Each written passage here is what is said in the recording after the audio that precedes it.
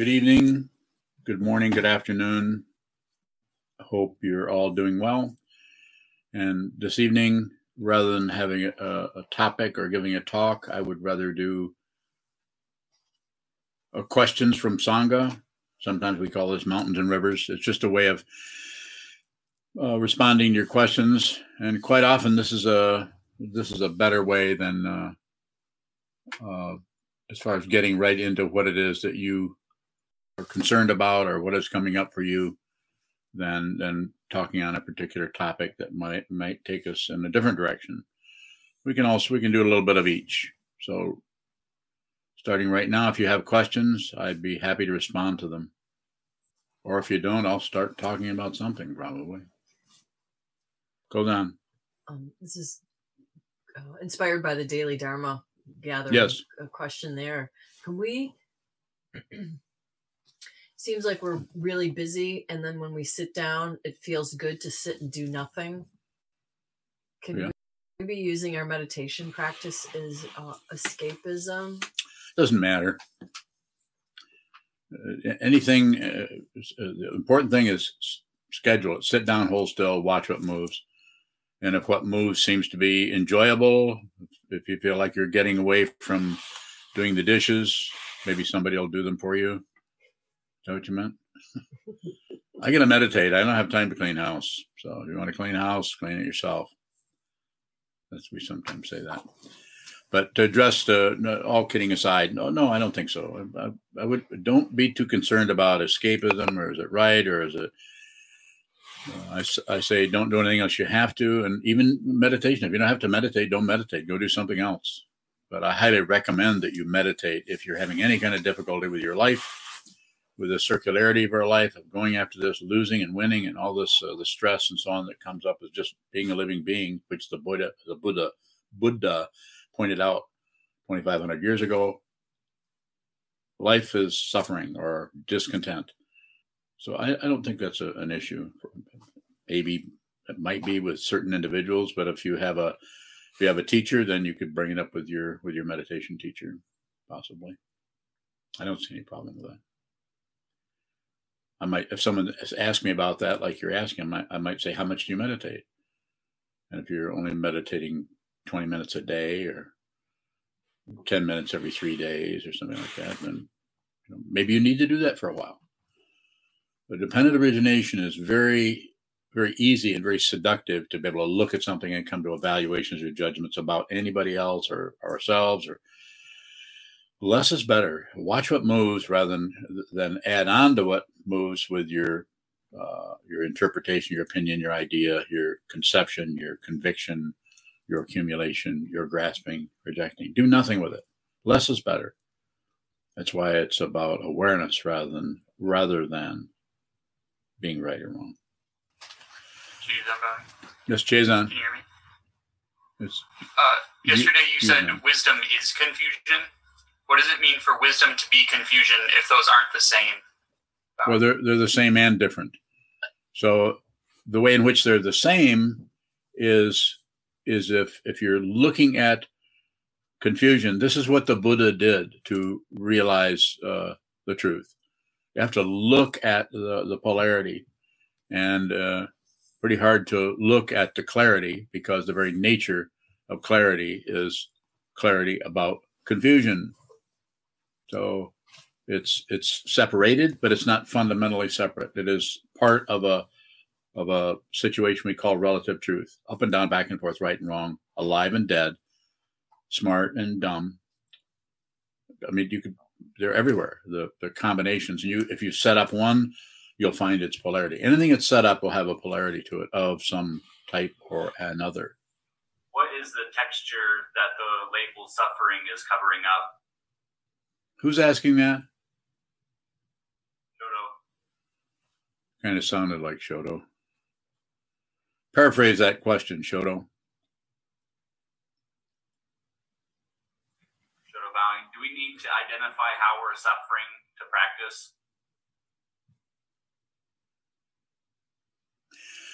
The how or the why, wherefore, or something may arise and it may fall, but it's just another thing to observe right along with the suffering itself, right along with the difficulty, right along with the pleasurable things and the painful things, the difficult things, the spinning, the confusion, the whatever we're calling it, anxiety, depression, laziness. There's just a name for just about everything that arises and falls away. And seems to be a polarity or opposite to it. It's just about, it's about awareness of what is arising and falling away, not whether it's a good thing or a bad thing, or whether we've got a hold of it or control of it, or we can stop it or start it or fluff it up or blame someone for it this way, that way. It is as simple as possible. Keep it very minimalist, very simple. When you sit down and hold still, if your intention is just to observe, then you're probably going to see the very situation that is the leading edge of your particular style of frustration or suffering or discontent. Start there. Yes. That question for me comes out of the first noble truth, that life is suffering, and I don't necessarily just want to take the Buddha's word for it. Why not? So, you don't want to take the Buddha's word for it? Yeah, go ahead. Go ahead. So I'm trying to understand what he's calling suffering. So is there a movement or a texture that everyone would call suffering? No, I don't think it's a generalization. It's just simply put, it's just a matter of nerve endings of a type or of a kind in every one of the sense fields, including the mind. So it could be any number of things. Generally, the thing that brings one to it as a practitioner is some kind of basic dissatisfaction that might go beyond any kind of identification of it's caused by this or it's caused by that. Just basic frustration or anxiety. Quite often, people are able to not look into a spiritual path, but just find some way to keep themselves occupied.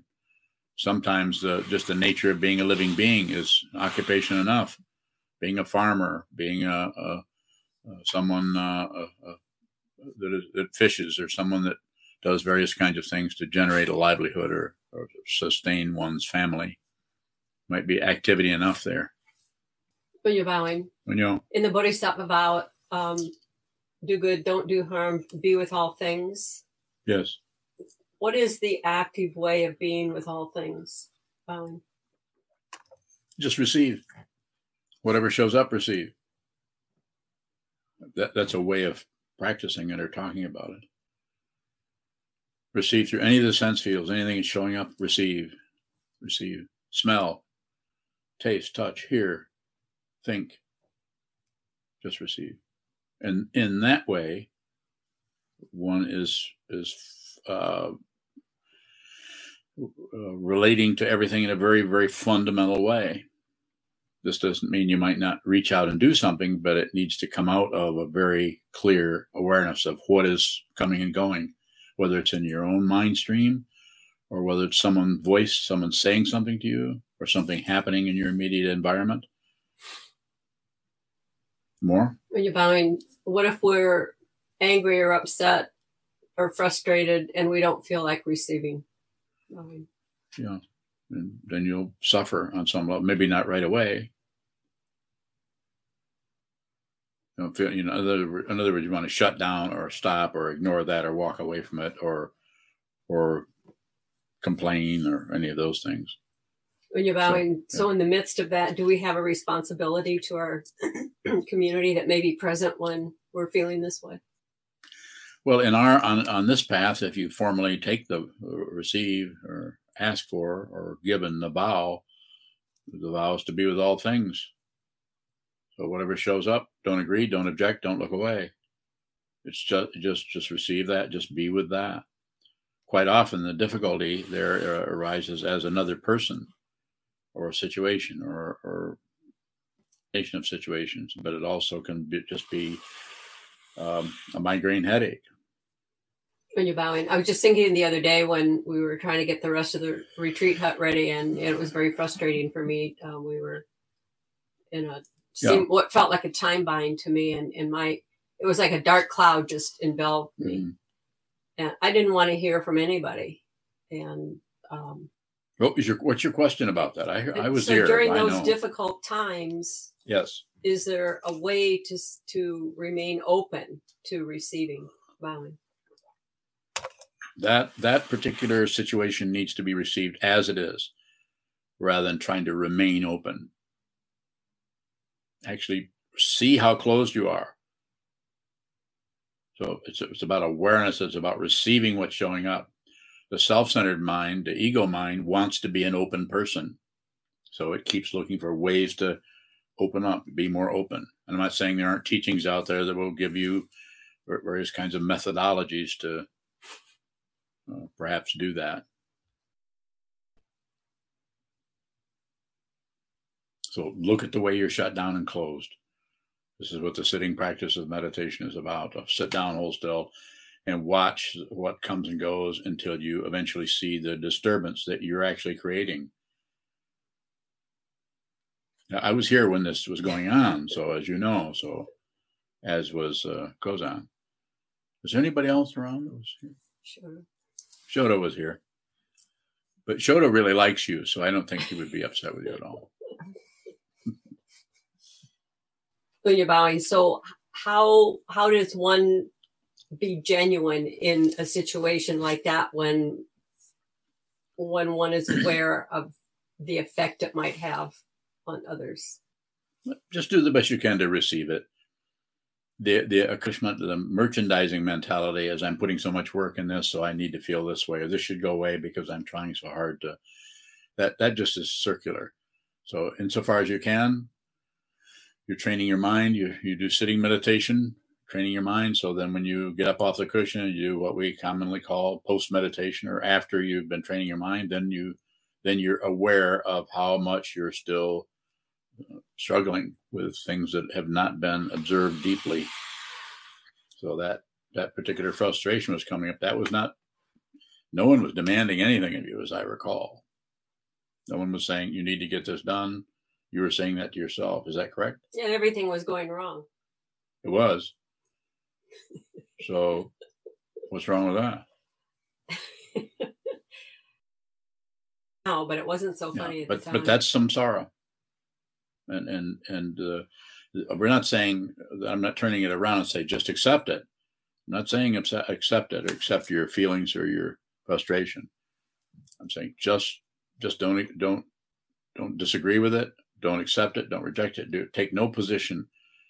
It's very similar to the metaphor of just bad weather. It's just hailstones. Nothing to take personally, particularly. But if you're put upon by this situation that's happening, then once it starts, it's impossible to dislodge yourself from that because the momentum has already started. So it needs to be seen very closely and carefully before it actually gets a foothold, before it actually starts up. Once it starts, you're kind of in for it for whatever the duration is. More? Thank you. Mm-hmm. Further questions? Go then. On that line, you said once it gets momentum, you can't stop it. So how can you bud without being forceful? The sitting practice of meditation will help you over time, will help you see more radically the way something starts to show up before it actually gets a foothold, before it actually grows legs, before it actually has a kind of movement or momentum to it. This does not mean that means you can stop it. It just means that you'll see it so early that you will watch it grow up, you'll watch it mature, and you'll watch it die. And it will not get a hold of your vocal cords or your musculature or that part of the mind that gets so upset with everything. Go ahead, please. In the Myth of Freedom, Trungpa says that that kind of negativity is sharp. How is negativity sharp, bowing? That doesn't make any sense to you? Would you say negativity is dull? I wouldn't describe either of those. How would you describe negativity? I'm not trying to I'm just trying to get a feeling for how I could respond to that in a way that would be helpful. Negativity is uncomfortable. Negativity, is a presence. Okay. So it could be characterized, maybe not with you, but with some people, as having a sharpness to it, or an abrasiveness to it, or something that is rough emotionally, is difficult or pointed, or it could be, you could use that kind of an image. Jen Bailey. Go ahead, Jen. How can we differentiate when we're sitting between what arises, which is, I've been calling that dependent origination, maybe incorrectly, and what we produce, between what arises and production? That way. And so that's classically talked about as a couple of different kinds of karma. One is the one that you got coming, just like the karma that gives you these ears and this particular disposition, this particular sexual orientation. All of that is just coming, not something we particularly chose. And then also our disposition, our tendency to get irritated easily, or a tendency to feel put upon or feel ashamed. And all of those are somewhat dependently arisen, and then are also made more, or sometimes elaborated on, or extended more by the conditioning that happens to us from our parents, from our culture, from the input that comes in from the time we're a little tiny person, a child. And then our reaction to it is something else that we do against it. So that's the kind that we generate. And this is why the sitting practice of meditation or mind training is about sit down and hold still and watch what moves. Because what moves, I like to say it this way: you got it coming. It's not that you're to blame for it. It's that causes and conditions brought you into this situation. Your mother and your father got together, simply put, and that's why you're here. If you want to why, but where did they come from, and where did their parents come from, and where did their parents? It just goes on and on and on and on, back into beginningless time. The dependent origination is, there's no source for anything. Everything is produced by the combinations of this, that, and this, and that, and this, and that. So here we are. We stumble into the teachings of the Buddha, which says that everything is dependently arisen. There's no solid separate entity. Nothing comes from its own side as a being, or as an object, or as an other being, separated from causes and conditions that are untraceable. And so what's being said, what can we do about this? We're at the mercy of our karma. Train your mind. And that means sit down and hold still and try to find the fundamental thing that is happening, and the fundamental misunderstanding or the fundamental mistaken identity. And that mistaken identity, to start with, is thinking there is a solid being called me. Because if there's fear, we think there's someone who's afraid.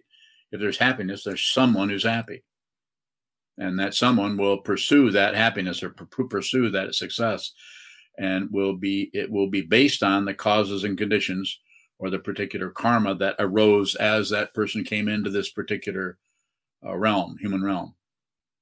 And so this is why it's so important to get to know oneself, sit down and get to know yourself deeply, fundamentally, so that you can see the way that you take what arises as your identity and then add to it either criticism, blaming, shaming, or the fluffing up kind. I'm doing really good. I'm really better than most people. I don't know why people can't see the things the way I see them. I'm so clear about everything. I have a higher IQ than most of the people I meet. And I'm just generalizing a little bit, but people are doing that. You may be one of them. I may be one of them, that are elaborating on things and taking what arises as dependent origination and then buying into the dependent origination and functioning out of the same modality that caused this to cause that to cause that. But fundamentally, nobody's to blame. Praise and blame are extra and are about getting control of who we are and getting control of our world, or the appearance of control. So this is why I say, coming back to the fundamental part of your question, is just watch what moves, and what moves in terms of what's coming to you in your mind stream that you're not calling upon. That's karma, and that's what is there? Prarabdha karma and Sanchita karma, and I always get them mixed up, and that's the only reason Chisho even comes here, is to help me when I screw up things that are Sanskrit. So which one is the one that you come into this life with, Chisho? Is that Prarabdha? No, Chisho Bhaving, the second one, the one we create is Prarabdha karma. Okay. And the one we commit is Sanchita. Sanchita. Okay. So as you're born, anything that you bring in here, including your talents, your ability to sing, your ability to dance, or to have highly honed or strong ability to be able to think, or be analytical, or to memorize things, that would be Sanchita karma. And then Prarabdha is, you see that you don't like that, so you push on it. You see that you like that, so you crank it up and generate more of it. And we do that out of the reason that makes that difficult. It's not that you shouldn't do that, but the thing that makes it difficult is we are doing it in the service of an imaginary being who needs to succeed, or imaginary being who needs to not look bad. I shouldn't do that because people won't like what I'm doing, or so on. So it goes in so many different directions. So this is why. Might be other ways of working with it, but the way we're taught here by this ancient technology about the nature of consciousness is to sit down and hold still and take an attitude, take the awareness that keeps looking for somebody and some identification, some value, and is very materialistic about everything, and take some of that energy and put it to the service of your wisdom mind. See what is true. Take my word for nothing. Don't take anyone's word. Don't take the Buddha's word for it. But you could look at it yourself and see, is this true? Is life suffering? Is the cause wanting something else or desire? And is it possible for this to cease? If it does cease, what ceases? Does something cease? Find out. And of course, the last one is the path, or Shila, Samadhi, and Prajna, or discipline, meditation, and wisdom, simply put. Yes. Are you buying a question from Naisho in Traverse City? Naisho. She asks, you have said practice like your hair is on fire. How does that sense of urgency relate to patience? Thank you. That is patience. That's how it relates to it. How am I going to make that make sense? Reflect on it. Look at what you think the word patience means, and look at what it looks like someone is endeavoring to say to you. Practice like your hair is on fire. It's basically saying death comes without warning. Now that we know that, you can slow way down. You can slow down, and you can observe what comes and goes, and notice your fundamental, intimate relationship with anything that is moving, including your own thought mind stream. The speediness will slow down once you see that your hair is on fire. All this is saying, it's not saying, oh my gosh, my hair's on fire, I need to meditate. It's not saying that. It's talking about the very nature of our perception of how much time we have. We don't have much. Yes. There are a few questions on YouTube. Okay, let me have them. Scott asks, why do you suggest to keep your eyes open while meditating? Because this is what we do when we live. We live with our eyes open, just so. It's not about getting into another state of mind or getting into a more calm state of mind. If people want to do that, they should go ahead. You don't need my permission. Do whatever you want. But if you have your eyes open, this is how we live. When we close our eyes, what's that for? Sleeping. So if you close your eyes, as soon as you close your eyes, all the other senses, including thinking, which you're receiving thoughts instead of receiving sights, instead of and sound and smell and taste and touch, all of those resonate with that shutting down, and they all do something very similar. Do I have proof? I don't need proof. But as soon as you shut down on anything, you might as well just stuff your ears with cotton. I know somebody in Minnesota that's got a sensory deprivation tank. You can just live the rest of your life in that. And I'm not being sarcastic. I'm just being sarcastic. So I'm just saying, don't shut the world out in order to create another little heaven realm that's where everything is really soft and secure and really cool, and everything has nice soft music. If you want to find out who you are, then this is a path of awakening. And awakening means open your eyes, sit down, hold still, but don't look at something that is entertaining. Look at something where there's not much happening, like a theater screen with no movie. It's called a wall. Sit down and do some wall gazing. And by doing that, then that which is shut down in the mind in order to ignore or not feel bad or do away with suffering or difficulty, that starts to show up. And then the very thing that you need to see will show up. And that's how you train your mind. Simply put. So that's why. And that being said, I would say, if you want to close your eyes, go ahead. But that's more about an entertainment quality. I know that the Theravadins don't agree with me, and I know that S.N. Goenka, he doesn't agree with me. He trained people in prisons in India to close their eyes. I'm not saying that won't help you but it won't fundamentally help you. It'll give you a surface feeling of, oh my gosh, finally I've slowed down. I'm relaxed. I feel so much better. It's not about feeling better. You could say, well, what is it about then? Go ahead. Question from Jackie. Jackie. How do you receive without internalizing? Don't worry about internalizing. Don't worry about down, hold still, and watch the movement. And start with a bell, end with a bell. And during that time, watch anything that moves, including your own body.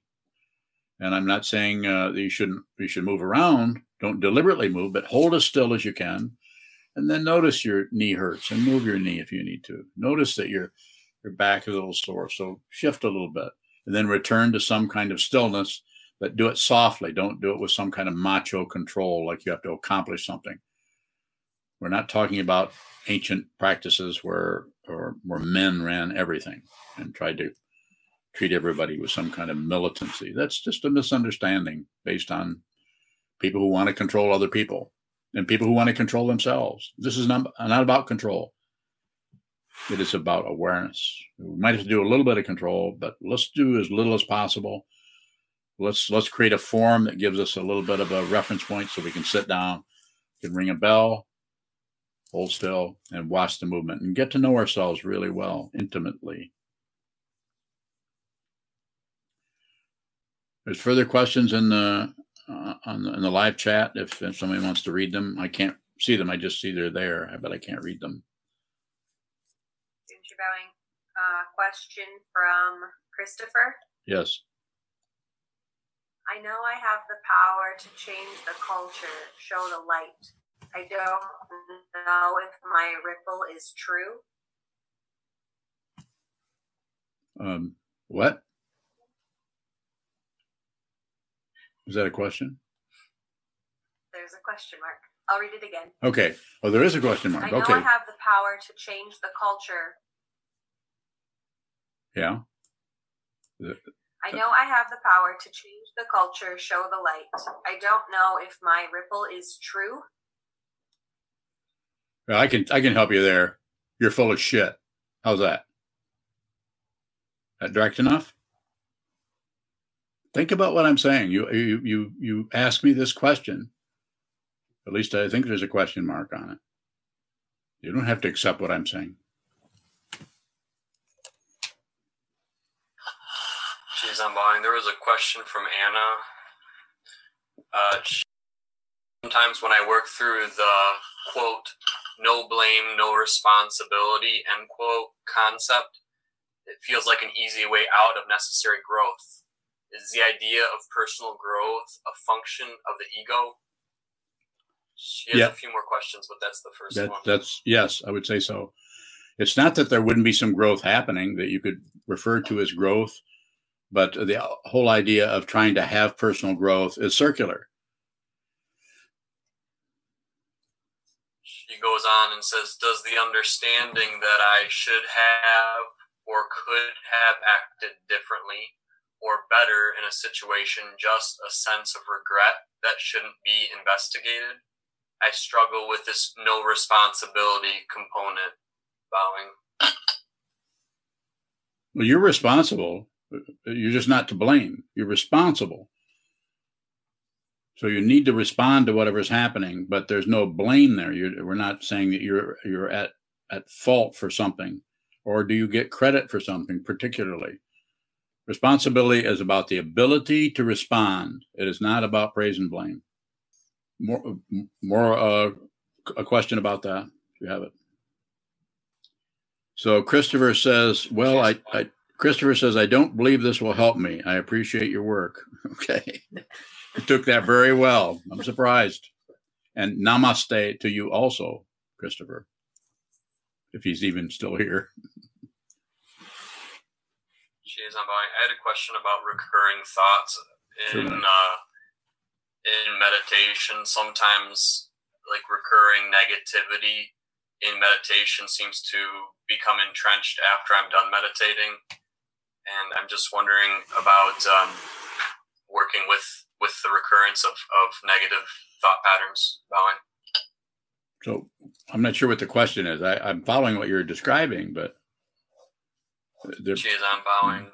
I guess a part of it would be, is it necessary to interrupt? You know, if I sit for 2 hours and I think about the same thing for 2 hours, do I need to interrupt that? Bowing? Not necessarily. If you ask me the question, I would say no. But if you were doing that and you somehow interrupted it and then asked me about that later, I wouldn't necessarily say that was wrong. Or that you shouldn't have done. Does it matter if that recurring thought is influencing, not as this is happening, but if I was having thoughts about Senchu, about how terrible she is for like 2 hours, and then I get up off the cushion. Wait. What did you say? I told myself over. What did you say? I feel like I might have missed something because both of the women here are laughing and I'm not. So I think I might have missed something. Could you say again what you just said? I was trying to use an example that wasn't the case. Okay. Just if I'm sitting in meditation and for 2 hours, I'm thinking about somebody who frustrates me. Okay. And then I get up off the cushion and they've done nothing, but that energy somehow built up during meditation. Yes. I'm wondering about, I'm just okay. Having trouble not letting that energy then seep into the actuality of my interactions or commandeering my interactions.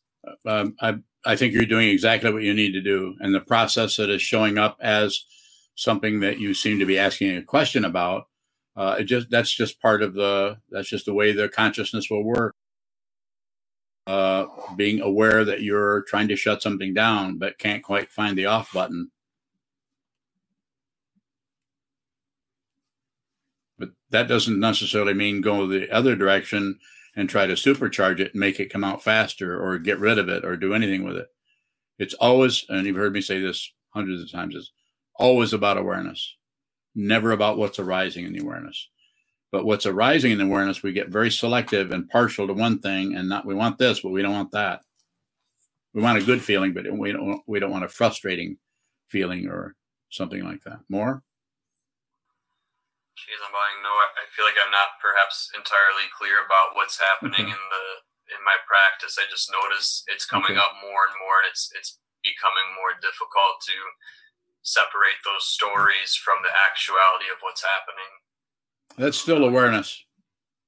It's awareness that it's awareness that's seeing that. Awareness sees that. There's no solid failure behind that. It's awareness. You're describing what is functioning. in the mind stream. If you're doing something else beyond that, adding to that, or have some kind of expectation that that should go away, then that's more phenomena that is added, and that's what we were talking about earlier. That's the prarabdha karma. The sanchita karma is what is arising spontaneously, and the added karma, the don't add, don't subtract, don't divide, don't do nothing with it. Then we tend to go on top of that because that's uncomfortable. We want to push on it. We want to perhaps blame or try to manipulate or control it or change its temperature. Do something with it to modify it a little bit, or find out where it came from so that we can stop it. Further elaboration or question on that, if you have it?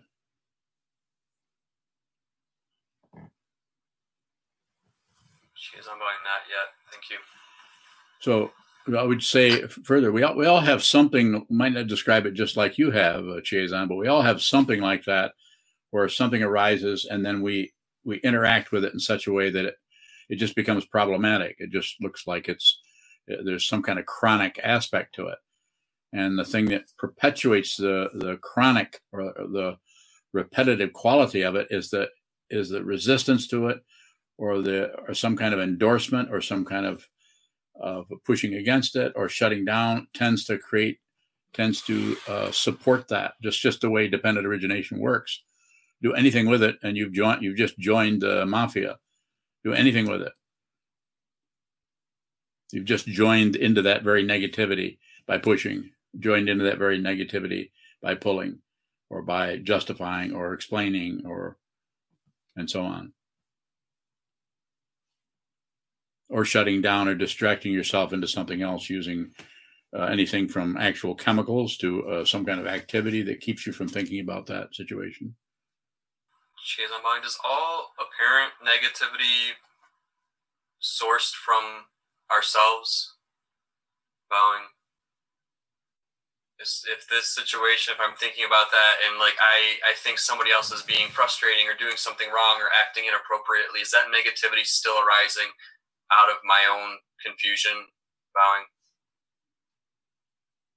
How does it look to you? I mean, I know you're asking me the question, but how does it look to you?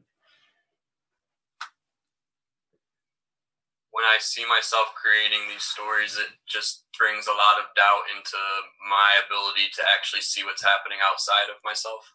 Sounds good. Sometimes, yes, I wonder how much of that wouldn't be a problem if I weren't having a problem with it. Does seem to be some kind of adding on going on, the way it sounds, especially since you're kind of saying, I wonder if that sounds like there's something happening there, that you may be doing something that's causing that to flip over and repeat itself.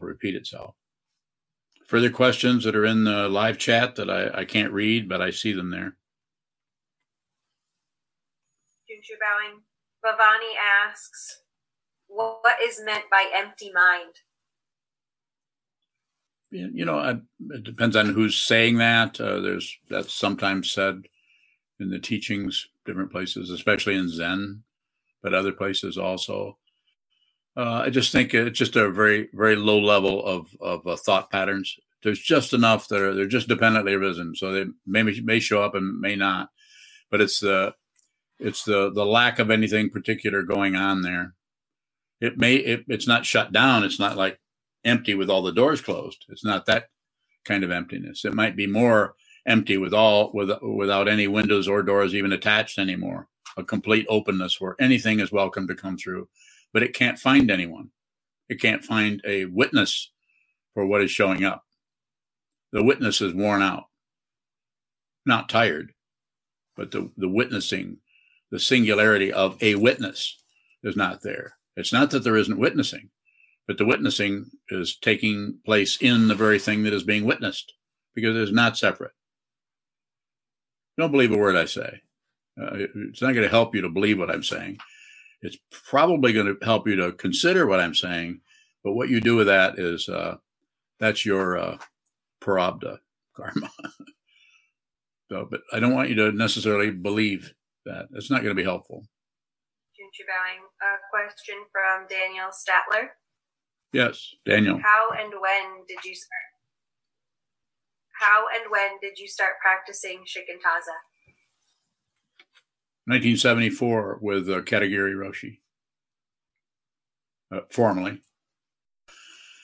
Daniel, then I met and I began doing what he told me to do, and I did what he practiced the way in which he told me and the way in which I was trained to teach meditation. I practiced Shamatha Vipassana, Shine and Laktung, or mindfulness awareness practice. And then slowly went back towards Shikantaza, kind of imperceptibly. I just stopped doing those particular kinds of practices. One of them was in Shine, or mindfulness practice. Calm abiding was to follow the breath. And I think the Vidyadhara said follow the out breath. People have changed that back and forth. I think His Holiness the 17th actually has his students count their out breath and count their in breath. 1, 1, 2, 2, 3, 3. So he wants to really tighten things up. And I would say if you're a student of his, then you probably should do what he says. It just seems like a more, to start with, at least the way it looks here, to start with a more fundamental, not much, just sit down, hold still, that which you can hold still, rather than try to create some kind of a meditator. I think it's from my experience that I haven't done a lot of that, but so I know about it. I think that's not so helpful. It's better to not try to create a meditator that can meditate. Rather, it seems to be more important to just see what the hell this is, because it's different for each person. The karma arising as you, Daniel, or as me, or as Joyce or Chisho or Sato or anyone here, anyone anywhere is going to show up differently. And so less is better. I might have someone start, not that you've asked this particular question, but just as a little bit of an elaboration on Shikantaza. It seems to be better if I meet somebody, if they start right in doing Shikantaza, I may have them do some mindfulness awareness practice because of what they're dealing with.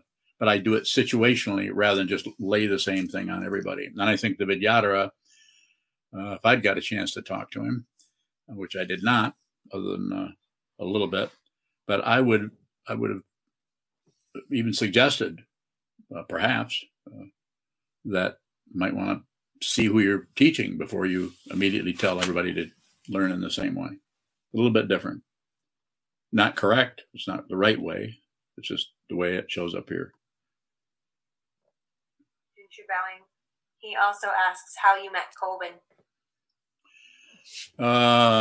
Well, I knew about him way back when my old friend from the Art Institute of Chicago met him at seminary in 1974, or not seminary, but the first session of Naropa. He met him in there, and he told me about him. So I hadn't met him yet. I was quite fascinated with the Vidyadhara at that time. And I quite often wondered why I didn't hear more about him, but I didn't. And then he, about 3 years after the Vidyadhara passed, in 1990, Shoho Michael, who's at Jikoji in Santa Cruz, brought him to my house.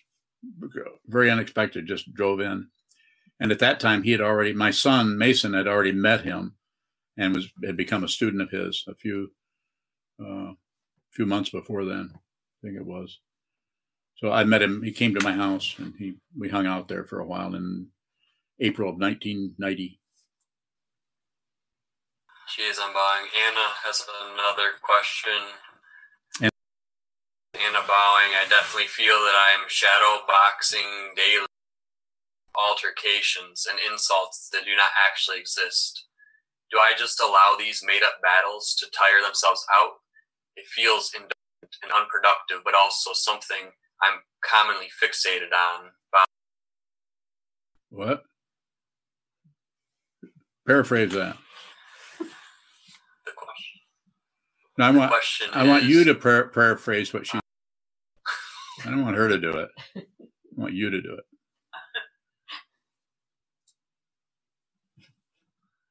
She said, "Ha ha ha." Thanks, Anna. Appreciate it. Oh, my. Which Anna am I talking to here? Anna Maria? From Traverse City. Oh, Anna. I don't see. Is Anna on there somewhere? Anna. She's on her friend's account under Amanda right now, but it's Anna. Okay, Anna. Hit me with that again. It says, I definitely feel that I'm shadowboxing daily with altercations and insults that do not actually exist. Do I just allow these made-up battles to tire themselves out? I would say Anna that... bowing. Hey, Anna. Hi. I think what I'm building off of one of the previous questions that was asked with when I am sitting, I often find myself just so fixated on some sort of interpersonal interaction that might have never even happened yet. You know, it's like some function of a paranoia. That's what I'm referring to. Okay. And so I would say, as far as I understand what you're saying, and I've talked to you a little bit in the past, so I have a little bit of idea of what your particular style is. And I would say, as long as you're doing sitting meditation, as long as you get yourself to the wall once a day and try to do some block sitting where you're sitting for several hours at a time. I recommend 4 hours, maybe once a week, so that some of that production of paranoia, some of that production, so you get a more I don't know of anything else other than a clearer look at how that shows up, because you need to get to the root of that. You need to get to where that actually starts to smolder before it turns into a flame. And I don't think that's going to happen unless you or anyone, but in this specific situation, would be you need to get in there where you actually have several hours, not only the daily practice of an hour or so, or maybe more, but time where you sit down and do kind of a mini, you could call it a mini retreat, 4 hours, solid sitting. If you can, stay there the whole time, don't move. But if you need to get up and go to the kitchen, go do that and then watch that movement. If you need to go for a walk, watch that movement. But try to get back there as much as you can and hold still and watch what continues to move when you hold still. And that way, eventually, you will begin to see the way in which you're probably touching a match to that situation rather than it's coming from than somebody else or some other thing. Something seems like something's being triggered. How's that looking to you? Thank you. Well, yeah, that makes sense. I definitely feel that I feel like I have to stop that thought process because it just feels so indulgent for Don't stop. It just feels unproductive. It just feels incredibly unproductive. But the idea of productive, unproductive is ego language. Right. Don't agree too quickly. I might have just lied to you. Don't agree too quickly. So, well, my previous question was whether this idea of personal growth through some of these exercises just a function of the ego. And so I suppose this is the base of my struggle with this no blame, no credit component is recognizing that something is almost certainly a function of the ego and then just saying, maybe I shouldn't do this anymore. And that's where my confusion and struggle lies. Okay, so I'm not very good. So I'm not saying that you couldn't control something and do it. So we be reasonable about it. But the main thing I feel that you could be doing or should be doing, if I use that word, is hold still and watch the movement of the mind. So you're going to the radical part of the consciousness where this actually starts to show up at the radical part of it, rather than the surface area where things are already in full motion.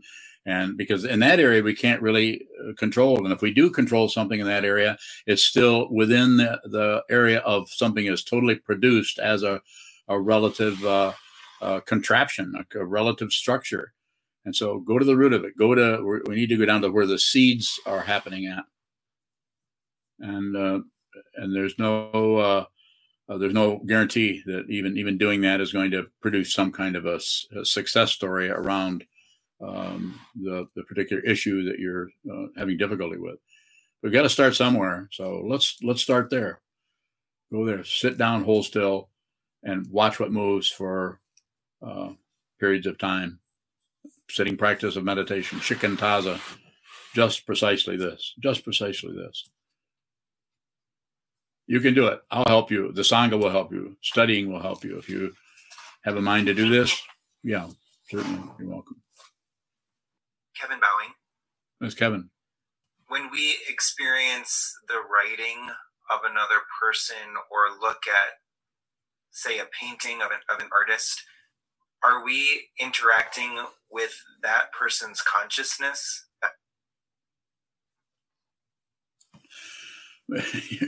You're interacting with your own consciousness. We don't see other. We just see the projection.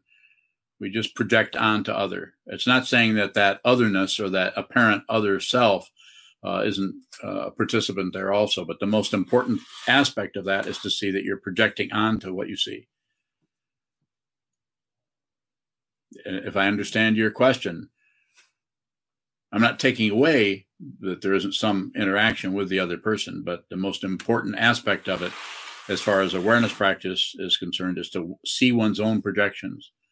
That you're looking at your idea of the world rather than the way the world looks, rather than the way the world actually is. Kevin Bowing, yes, that makes sense. I think maybe I'm getting like a little romantic about it, but thinking about consciousness always finding its own form. Yes. Does that consciousness necessarily show up in a sentient being, or can it also be in so-called inanimate? Yes, anywhere. It can be anywhere. It's recognizable as a human form, or the various aspects of a given individual human: sight, smell, taste, touch, hearing, but also, yes, a piece of wood, a stone laying out in your lawn. Consciousness. It just doesn't have a recognizable kind of frequency that causes it for us to think it's not like the rock is alive, but it's also not particularly dead either. It's just operating in a different frequency. I'll take one further question if there is one there. If not, we can also just close. Harry Bowie, where does the witness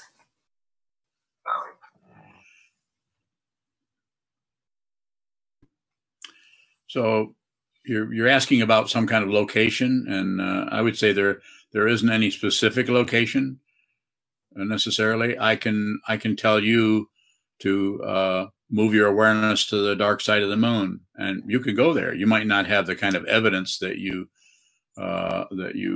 feel like would be some kind of proof, but you can go anywhere. A location is a complete imputation of the ego mind, the self-centered mind, which protects itself by staying separate from everything, because to be available to everything is way too vulnerable. So there's no location is always to reverse the whole saying, is always political instead of all politics are location. Is that the way it goes? There's always some kind of a motive behind positioning or going here or going there. There isn't anywhere that you are, anywhere that you're not, other than the phenomena that arise in the mind stream and give us some kind of a reference point for this or for that.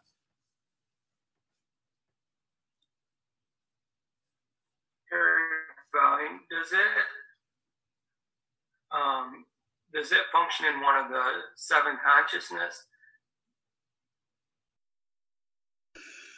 Well, yeah. Yeah, relatively it does in the sense of sound, and there is a hearing, and then there's smelling, but there's no person. There's no personhood there. That's the illusion. That's part of the difficulty as we try to protect something that is completely not threatened and is unreal from the point of view of any kind of relative threat. It's not that your body can't be threatened by a polar bear coming after you that's hungry. Of course it can, but that's your body. But who you actually are is not limited to just that body experience of the six sense fields and their objects. It participates in that as long as there's a living form, then there's going to be a participation there. But the fundamental identity is without personhood. There's no one. And you or I or any of us, according to the Buddha, can see that. It's not particularly a transaction. It's wisdom. It's just seeing what it is. You see what it is. And if you keep looking at the craziness, the insanity, the confusion long enough, it's called seeing the jewel in the rubbish heap. Eventually, by looking at this and not adding on, no judgment, no explanation, no shutting down, you see that what you're looking at is not separate from anything and anything anywhere. And that realization doesn't mean everything goes away. It just means it's no longer has any propaganda happening. Well, I'm happy I was able to add to your confusion further this evening, and you're welcome.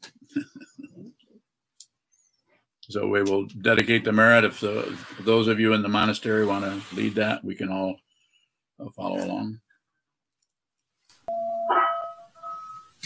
May the merit of this penetrate into all places, so that we in every sense being together can realize the Buddha's way.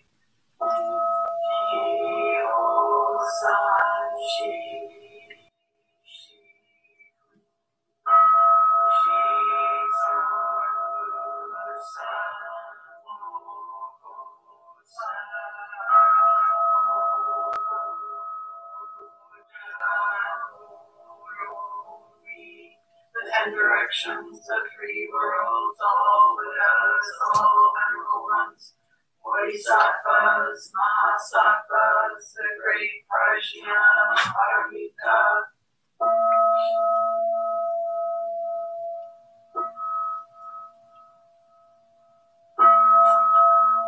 Buddhas and Bodhisattvas of the 10 directions and the 3 times, please hear us. Please come down out of the light and protect Sokokochi Buddhist Temple Monastery, our Sangha, families, friends, and visitors. Heal everyone who is unhappy, sick, or suffering, and fill them with life.